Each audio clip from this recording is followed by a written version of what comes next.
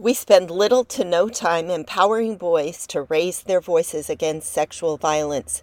That leaves them in the hands of a world that minimizes it and normalizes it.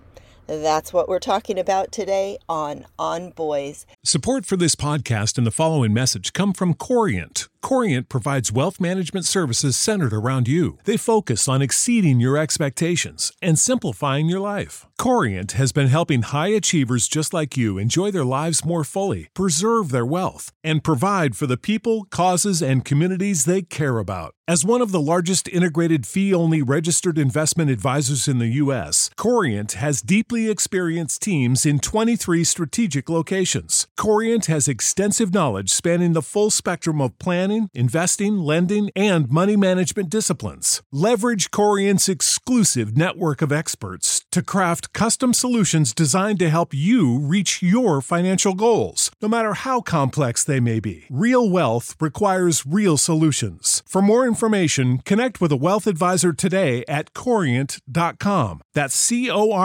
Corient.com. Corient.com. I am your co-host, Janet Allison of BoysAlive.com, along with Jennifer L.W. Fink of BuildingBoys.net. And how is school going for you? Are you frustrated in the mornings? Are the homework battles seeming to never end? Amy McCready has the answer for you. Her back-to-school survival plan gives you the tools and strategies you need to help empower your boy to do his homework, to take responsibility. And that means you are doing less and he is doing more. That's what we're about, trying to raise independent kids. Go to boysalive.com/school and you'll find all the details about this amazing program from Amy McCready of Positive Parenting Solutions. And now our guest, Gordon Braxton.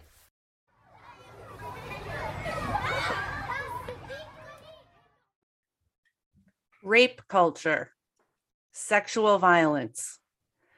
These are not easy topics to talk about, and so many of us don't. We spend little to no time empowering boys to raise their voices against sexual violence, says today's guest, Gordon Braxton. That leaves them in the hands of a world that minimizes it and normalizes it. It's a powerful statement. And so we're going to talk with Gordon today because his book, Empowering Black Boys to Challenge Rape Culture, shows us how we can change that. Welcome, Gordon. Thank you so much for having me. Pleasure to be here. Thank you for the work that you have done, for the book that you have written, because you point out that this is really hard to talk about for a lot of reasons, not the least of which is that even though the Me Too movement happened a couple years ago now, the world at large still minimizes and normalizes sexual violence. And I feel like we have to start there a little bit. Like our boys, maybe, especially because so many of our listeners are moms, our boys are swimming in this culture that we don't even necessarily recognize or know all these messages they're getting. Yeah, absolutely. And I think when we think about, well, I can, you all are actually a great test case for me because I know that one of you have raised daughters and one of you raised sons.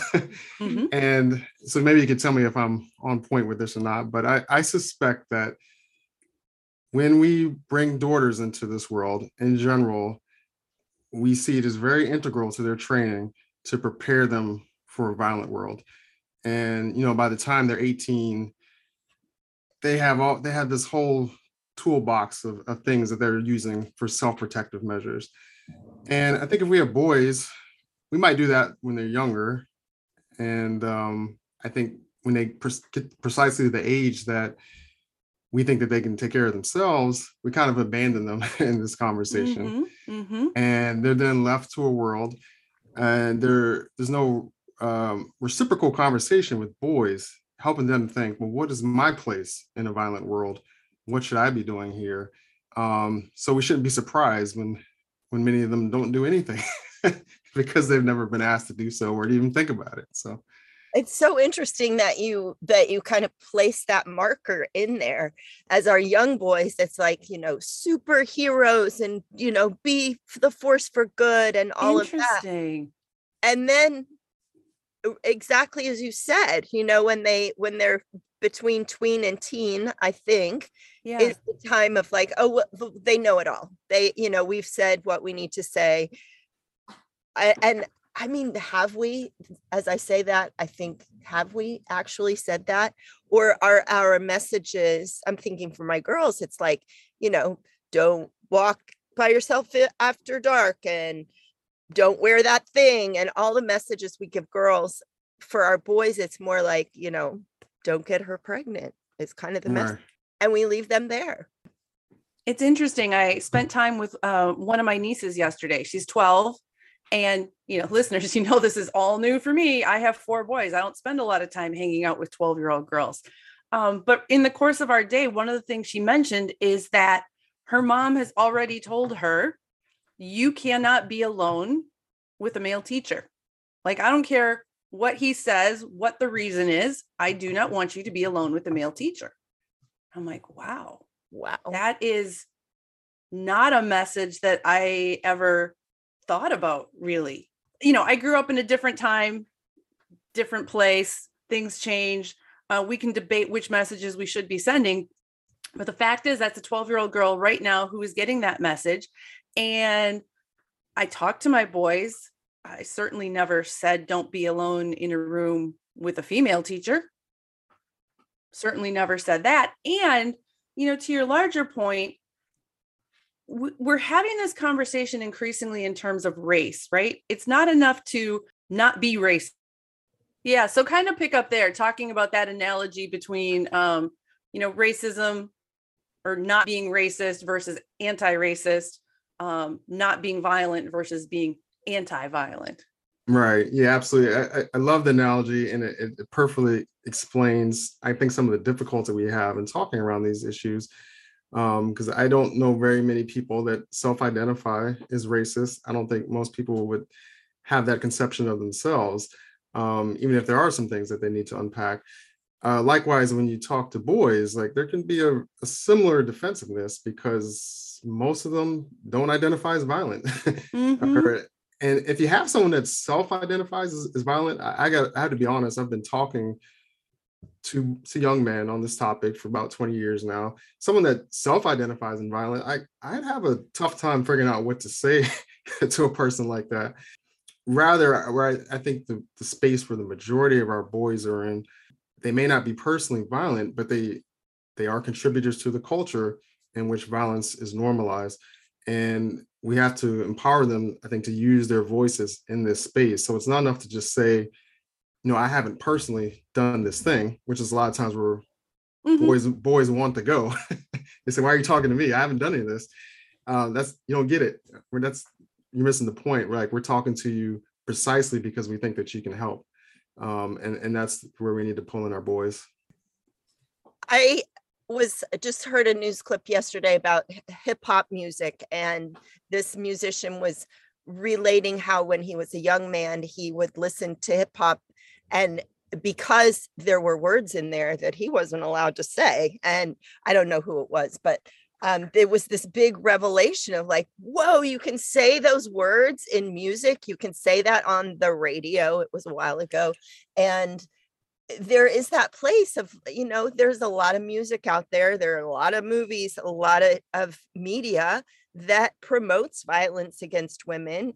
So, what do you tell a college age boy, a teen boy, of like, oh, listen to the music and love the music, but don't do the thing, even though the music is promoting doing the thing. It's so confusing. Well, and Janet, I mean, that's even just such a tiny slice. Sure. And then there's the porn that is literally saying, do the thing. Yeah. Yeah, I think where I try to strive to get boys to think, and I should say, maybe back up a little bit, I will tell your audience that boys love to talk about this stuff, boys and young men. It's, I often get behind closed doors with a group of young men, and, the teachers are just amazed at how much everybody has to say, even if they don't have maybe personal experiences with what we're talking about. It's just that they don't have a platform normally to discuss some of these things. And it's refreshing to them to have a space to see their peers and this random guy that walked into the room that are voicing, some things that they've been thinking about, but they just never had a chance to put words to. So again, I don't think it's any particular skill of mine. I just think that boys don't have a space to talk about this stuff. You all mentioned hip hop music, pornography. There are so many things that I think young men consume rather unconsciously. And when they are given a space to truly think about, what is my relationship to this thing? How do I truly feel about it? They find that they have a lot to say. And there's a reason I'm trying to pull more men into this work, because I've found it to be very fulfilling in my own life. This work was my gateway to think about all those things that are quote unquote male, masculine, and think about what's my relationship to these things, because I didn't make this list. It was given to me by the world. It was given to you and then reinforced by the music, by the movies, by the everything around you. Right. And I think what's sad about maybe male socialization is I do feel like young children, they come into the world in this mode to explore and to revel in what they personally love, but they get ground down after time. And before we know it, like, we're all doing the same things, and we're all accepting the same peer cultures. And when you give boys to think about, well, maybe you can choose some of this stuff for yourself. There's a freedom in that. So I do hope that boys understand that there's something in this for them as well. It's just how they don't often see this work, but there's a lot in this for men as well. Yeah. I suspect, and I can't prove this, I can't back it up, but you said boys love to talk about this stuff, and they're looking for a place to make sense of it, to question some of it, to be like where it's okay to talk about it. I am guessing that there is a big difference if you take a group of boys and say, let's talk about it, than if I take a group of boys and say, let's talk about it. Pretty much, I'm guessing. Yeah, Gordon, can you open that door for us? Can you tell us what it's like to go into a new group of boys, and what are they saying? Okay. Can you tell us? Yeah, absolutely. I think you all are totally on the mark, because there's a reason that peer education tests so well, I think, around this issue. Like, if you walk onto a campus and you want to see what they're doing on this issue, there's a good chance that they're using a peer education program. And they test really well. And that's partially because, as was said, the messenger is almost just as important as the message a lot of times in terms of how it's consumed. But I think my experiences with boys is that when you first step into the conversation, it's very cliche. It sounds probably what you all are thinking that it sounds like. It's probably how it is. So they have very cliched and stereotypical responses to this topic. What about? Because that's what's safe. Right. Well, what about false accusations? Well, or if something does happen, the world is just going to believe her anyway. Like, so why would I say anything? Or, I'm not a rapist. This has nothing to do with me. But I think it's important to note that that's always just where it begins. It's always just where it begins. It never ends there. And usually what it takes is somebody in that room to give voice to something, to articulate something. And it's amazing how that gives the room the social permission to open up. And you can see it in real time, that boys leading amongst themselves. And it's very important, I think, a lot of times, that it comes from within their culture. Like, I'm just some stranger walking in. I'll be gone in a few minutes. But one of them speaks up. That's powerful, and that's usually what it takes to change the tone in the room. So yeah, it really is an amazing experience. In your book, you have a chapter, and I don't remember offhand which one it is, but you have a chapter that talks about boys and men who decide to take on an anti-violent role and be more actively anti-violent face some complications. right? We've talked plenty on this podcast about the man box. I know you're familiar with it as well. You know, there are costs to stepping outside of the man box in our culture.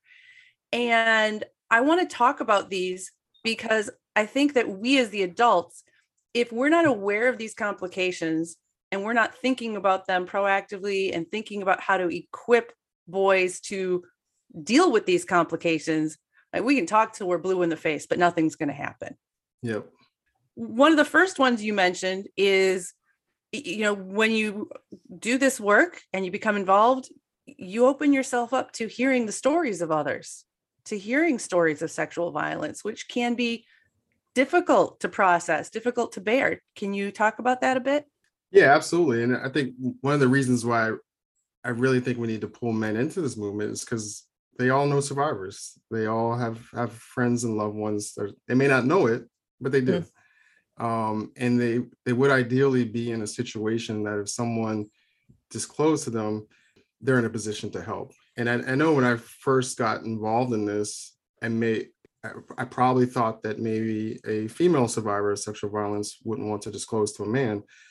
But I think by and large, after time, I think people just turn to who they trust. And, you know, if you're raising your boys in such a way that people come to trust them, people are likely going to disclose to them at some point in their lives. So it's good to talk to them beforehand. But to Jennifer's point, that can bring its own trauma, right? And it's generally not a helpful response to process that trauma with someone that just disclosed to you.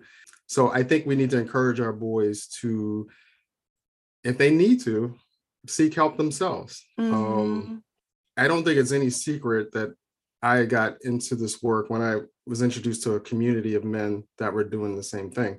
You know, I didn't just organically look out, as much as I like to think so, I didn't just organically look at the world and say, hey, this is a problem, I want to help. No, I was explicitly invited, and then I had a community of men that could help me grow. And then I was under the guidance of women that had been doing this work for years. So I think it's important that when boys do want to help, that we help them find a community. And to your point, Jennifer, that's just as much so that they can process whatever trauma they're taking on as well. You know, this is something I did not think about this as my boys were growing, but in hindsight, you have boys, they become teenagers, they interact with other teenagers. Your son is going to come in contact with a survivor. Yes. I mean, if he is heterosexual and he is dating, at some point in his dating process, he is going to come across somebody who has experienced sexual violence. It may happen while he is dating somebody. And this can happen if he's homosexual too. I mean, sexual violence impacts people of all sexes, all genders. I did not talk to my sons about that. And that's a really tough thing for kids to bear and figure out. And what would be maybe some specific messaging that parents could share, especially with younger teenage boys? Like, I feel like I should have said, you know, if you hear about whatever, you can talk to me, find another safe adult. This is heavy, heavy stuff for children to hold on to. Right. And I think it's important that boys and young men respond in the capacity that they were approached, right? I think maybe sometimes their instincts may be to adjudicate, to jump in and figure out what happened. It's not your role. You were approached as a friend. Respond as a friend. They're not mandated reporters, typically speaking, or anything of that nature. They're friends and loved ones, and it's okay to respond as such. I do think that we should encourage them to reach out to us if they need to process it. And I think the main thing that we need to help them understand, and I think boys understand this just fine, is that these stories that are shared with them, they're not their stories per se. So it's not necessarily yours to go share with the world. You know, that's something you need to discuss with whoever disclosed to you. This episode is sponsored by ByHeart. Babies need to eat. And whether you breastfeed or bottle feed, use formula, combine all of the above, you need options. We wanted to let you know about ByHeart Baby Formula. ByHeart has a patented protein blend that gets the closest to breast milk. It includes 2 of the most abundant proteins in breast milk, and ByHeart actually ran a clinical trial comparing their formula to a leading infant formula and proved that babies on ByHeart have softer poops, less spit up, and easier digestion. ByHeart is also the only US-made infant formula to use organic, grass-fed whole milk. So if you need baby formula for your baby, consider ByHeart. New customers can get 10% off your first order by using code ONBOYS at byheart.com. That's BYHEART.com/podcast, and it is 10% off your first order. byheart.com/podcast. This is a limited time offer, and additional terms and conditions may apply. We all know that vitamins can help fill nutritional gaps in our diet. But a lot of us don't like to take vitamins because we don't like swallowing pills. How do you feel about that, Janet? There's some days that I look at my vitamins and go, yeah, I should take those. I'll do it later. But I'll tell you what's changed. I have gotten Easy Melt vitamins. I have the D3 and I have the B12s and a multivitamin. And I just pop them in my mouth and they dissolve, and I don't have to think about swallowing a vitamin. Yeah, and you don't necessarily need water either to have on hand to get this big vitamin down. Yeah, no, and they taste good. And they're sugar-free. They melt quickly. The reason they melt is because of plants, not chemicals. Plant-based nutrition. For a limited time only, you can receive a free 3-month supply of Easy Melt Vitamin D3 with your first purchase. To claim your free D3, visit try.easymelts.com/onboys. That's try.easymelts, EZMELTS.com/onboys. So when they do reach out for help, it's important that we make sure they understand that they're reaching out to us one-on-one. But I think the good thing is, though, there are a lot of resources out there now. There's a lot more than when I got started. And when I look at, some of the stuff that a lot of the people that I respected and who trained me, like who cut their teeth in the 60s and 70s, like we have so many resources out there compared to what they were working with. So I think when in doubt, you maybe consider reaching out to those local resources. Okay. Pretty much every state has a coalition against intimate violence. And these are people like this is their full-time job. And I'm sure they would love to hear from you and love to connect you to, the resources that you need to help you. Yep. Mm-hmm. I got to go back to that room, Gordon. Maybe to the room with those boys. Let's go back there. Because how, so you have these conversations, they have these conversations with each other. How do you wrap that up for them? How do you send them out into the world? What is their action plan? What is their standard that they bear out into the world? Are they changed? Are they have new eyes to look at relationships? I'm so glad you said that. And that's why I'm so thankful to be talking to your audience, because to your point, there's only so much you're going to cover in an hour, right? Right. I mean, we want to talk about 301 concepts, and this is the introductory 101 course, Right. So I do think it's important that parents follow up, because it is a process of growth. And I think particularly with men, I think it's important that they are trained. I think it's important that they understand the context of the movement and the work that they're stepping into. And they're obviously not going to get that, in an hour or whatever in a classroom setting. They need to connect with ideally local programs that can provide that mentorship and that training. But to your question, I think the general standard that I try to send them out in the world with is just that to start to see themselves as change agents. Because I think a lot of times you can't see yourself as a change agent if you don't know there's anything to change. Right. Right. And I think a lot of them just kind of view violence as an immutable fact of the world.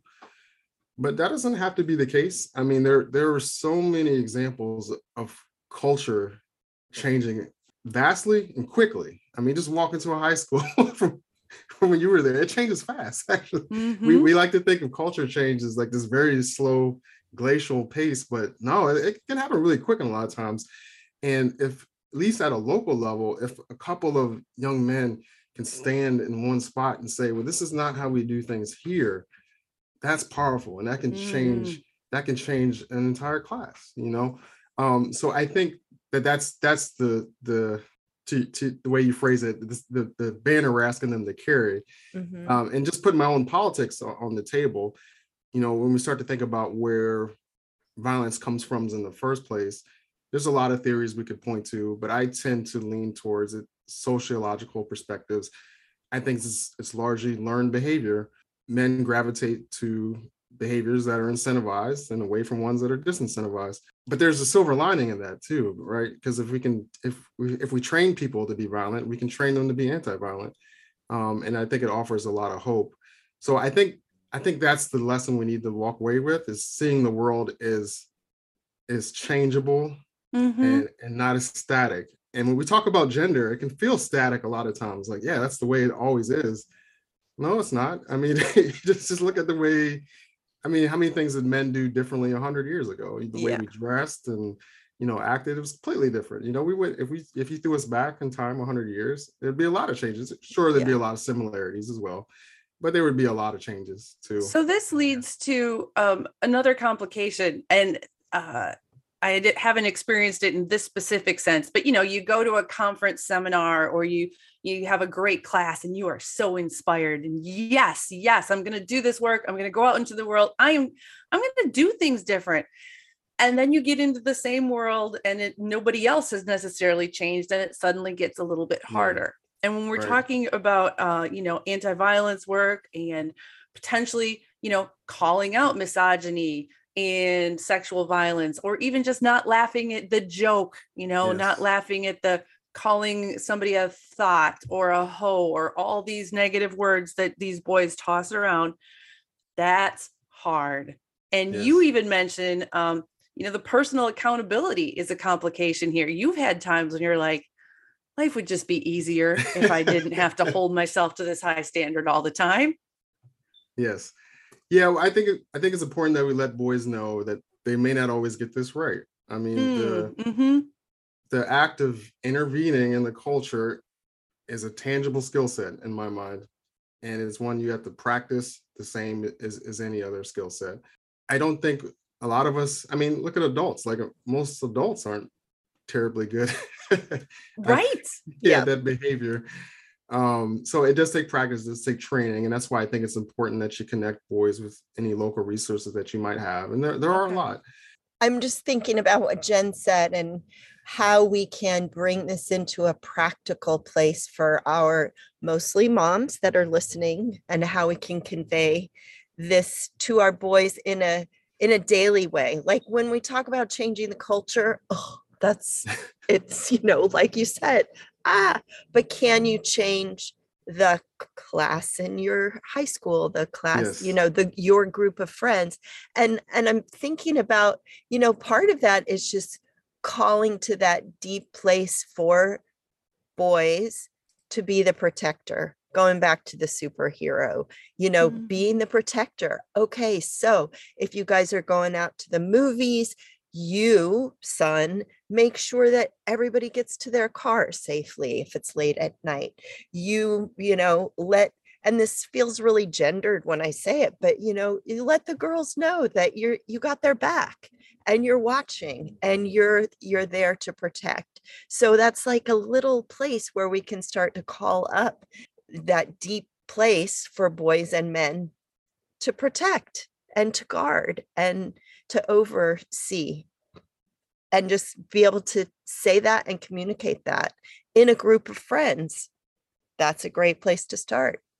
Yeah, absolutely. So I love the example you gave. And I think if you talk to boys, the next question would be, well, how do you do that? Like, what do you, what exactly are you saying in that situation? And they'll work through it, if you give boys a chance to talk through it, but Mm-hmm. it's not something that they probably have thought of beforehand. And that's why I think it's important that they have a space, because we do know that, we have tons of research on bystander intervention. And one of the things that we do know is that people are more inclined to act if they've thought about their response in advance. So Mm-hmm. I think parents play a critical role. And I think it's also important to help our boys understand that maybe they might not see immediate change. And that's something you only get with the benefit of hindsight a lot of times. I can tell you, like, I have plenty of friends that maybe when I first started, when I first took this on, I spoke to them and it didn't go so well. And that was probably some of my own clumsiness and some of my own awkwardness for talking to this issue. And I got better over time. But I can tell boys that, like, everybody that really came to matter in my life, they pretty much all came back to me in some cases years later and said, I see what you were saying now, and I respect the stance that you took. And boys, they need to know that, I know it can feel like in their peer culture that everything's it's close to, well, I should just say they don't have a lot of time to look back on things. Right. Where they're not they really yeah. they're not really reflective at that age. True. Yeah. But they should know that if they stick with it, if they decide who they want to be for themselves, I think in most cases, they will be pleasantly surprised at who comes to stand with them. I just think that's what we want to tell boys. Make your stand, decide who you want to be for yourself. And you may be surprised at who, when you look back behind you, who's standing with you. That message you shared there of time is so important for our parents too, because this is not, you're going to have one conversation and your son is going to take on an actively anti-violent protector role and nothing will go wrong. Nope. It's time, forward, backwards, mistakes. You mentioned, maybe you didn't explain things very well as you were first coming to the work. We, the parents, we're going to stumble through too. This is over time. We are building good and strong men over time, and we can't get overly impatient with them or ourselves. We just have to keep moving forward. So parents, hear that, hold on to that. We need to talk about the additional complication for Black boys in becoming anti-violent. And you write in your book, you share some personal anecdotes, but the historical concept is Black boys growing up in the United States are pretty damn aware that Black men have not always gotten a fair shake. And there is this push-pull between, I should defend fellow Black men because have not gotten a fair shake in our culture. And now, wait, you're asking me to sometimes not be on the side of men? And that's a whole layer to untangle. Help all of our listeners understand this, because whether or not we are raising Black boys, we are interacting with them, and we need to know this information. Right. Well, I do want to begin by saying, you mentioned the man box earlier. I do want to, of course, acknowledge that I think on this issue, it's amazing how much similarity there is amongst all young men. So no matter what group of audience you're talking to, regardless of race, regardless of any other demographics, you talk to a group of men about the pressures they're under, like, they pretty much always say the same things, no matter where you are. They may articulate it differently. And I think the methods of enforcement certainly change depending on where you are. But by and large, they're pointing to the same attributes, I think, that they're encouraged to take on as men. So I do want to say that. But to your point, again, I think messages need to be as targeted as possible.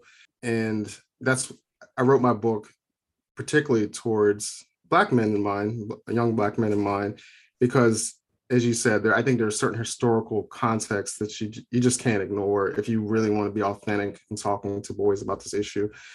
And one of them is that they do have one historical mistrust of law enforcement and criminal justice system in general. And they are fighting this narrative that they are presumed to be violent. And that message is in so many places. And obviously I can't speak for all Black men, all men. These aren't monolithic Sure. groups. Sure. But I do think there are some, some commonalities that you tend to see. And I just would invite our young men to consider that there was more than one response to historical racial injustice, right? We can choose to push back against those myths and those stereotypes through our everyday actions, And I also think it helps boys understand that these fights are not mutually exclusive, And when you spell it out to them, they seem to understand that just fine. We could have a situation in which there is a violent man in play and the media is dealing with him in a racist manner. Like both of those things could be true. And we need to get more nuance in our reactions and fight against social injustice in its entirety. And that can be tough to do. I think this is only worsened by, the bifurcation of the media and the social media. And like, it can be very easy to feel like we need to pick a team, pick a camp, so to speak. But I don't. Is not exactly something that is celebrated right now. I mean, absolutely. The way things are, it's either this or this. And you're right. Two things can be true at once. To your point, boys want to talk about these things. They do. They need our help to dissect all of these things. Because yes, it is possible that this guy who is on trial, and there may be all kinds of racist stuff going on in the media and the presentation of it, in the prosecution of it, in the evidence gathering, and he might also be guilty. I don't know. I'm just totally making up examples, but if we don't talk about this, we're kind of just letting our boys alone to swing between it's either one or the other, and that's not healthy. Right. And I think black and white perspectives, no pun intended, but they dominate our discourse. I mean, just look at what's going on in politics right now or anywhere. But the world is far more nuanced than that. And we need to prepare our boys to work in a world that has real complexity to it. But I think the good thing is, like I said, I think that boys recognize that nuance when you call it out to them. They can see it just fine. You call out in your book that you talk to boys as you're listening and talking through things. You point out that sexual violence prevention is pro-Black. Absolutely. This can be part of your social justice. This is not turning against a culture. We're not going to tolerate violence, period. Elaborate that. You can do a better job of this than I can.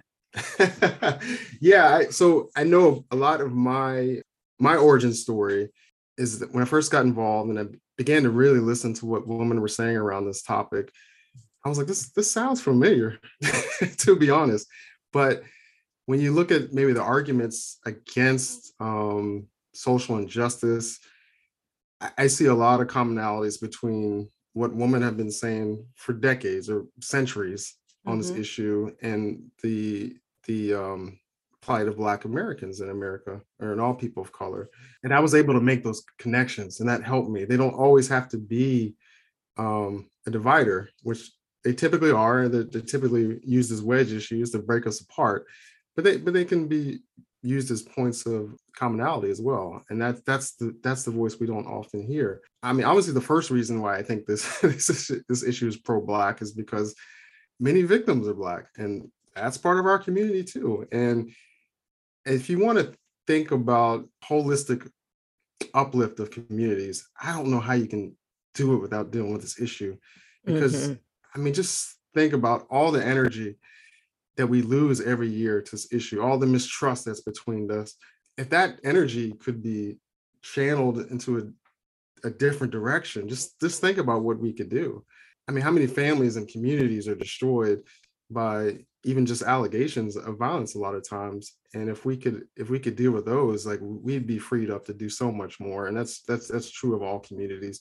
So yes, I absolutely see this as pro-Black, and it fits into my existing concepts of social justice just fine.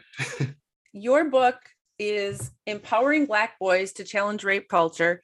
as you just shared, it really focuses on that and looks at these intersecting issues of race and gender and sexual violence. I encourage all of our readers to read this book, even if you're not raising Black boys. There's a lot of great stuff in here that, like you said, it applies to all boys, and it is helpful for all of us to understand these intersecting complications and issues, to look at the nuances that exist in our culture. Because if we don't acknowledge that, if we don't acknowledge even things like we have work to do to unlearn and eradicate this myth of the Black rapist, which, as you point out, has persisted and been demonized for too long, we're not going to get as far as we should on this issue as a whole. Absolutely. Tell us where our listeners can learn more about you. I don't know if you are doing any speaking along with this book that you might wish to highlight as well, and maybe point us towards some other resources. I have to thank the On Boys podcast for getting me out of my shell. The best way to find me is on Twitter, just Gordon Braxton. You can find the book wherever it's on Amazon, wherever you buy your books. You should be able to find it. But I would be remiss if I got off and didn't acknowledge the wealth of resources out there. So if you're coming away from this podcast and you're not sure where to go, I would just encourage you, start with Google.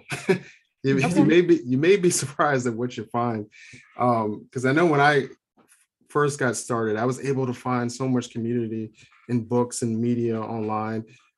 Folks like Jackson Katz, Ted Bunch, the folks at A Call to Men. Yes, I was able to find community in these men that I never met, but I could still interact with them. And there's so much out there. There really is. I do have to acknowledge the many people that have come before me and contributed to myself. And of course, I think it's very important on this issue that we have to acknowledge the pioneering woman that got us to where we are now. As you mentioned, this is still very much a countercultural issue, right? We've had the Me Too movement, and everything, but we still got a long way to go. And when your boys step up, they're certainly going to be going against the culture in most cases. So if you can't find that community in person, I would just remind you that there is a growing and extensive media library that you may be able to turn to. And this is stuff going back 5, 6, 7 decades at this point. There's a lot out there. So you may be surprised at what you find if you reach out. I'm going to put some links to previous podcasts and some helpful organizations in the show notes. I'm not just telling you to go to the show notes because I spend my time writing them. I'm telling you to go to the show notes because there's going to be some helpful stuff there if you want to go further. Gordon, thank you so much for sharing your time, your expertise, and your heart with us today. Absolutely. My pleasure. Thanks, Gordon. Thanks for being our listeners. If you enjoyed this podcast, found it valuable, please share it with a friend. And don't forget, if you're in the throes of back to school and homework battles, go to boysalive.com/school. You'll find Amy McReady's Surthrival program, and all the information and details are there. Again, thanks for being our listeners. This is On Boys, and we are your co-hosts, Janet Allison of boysalive.com and Jennifer L.W. Fink of buildingboys.net.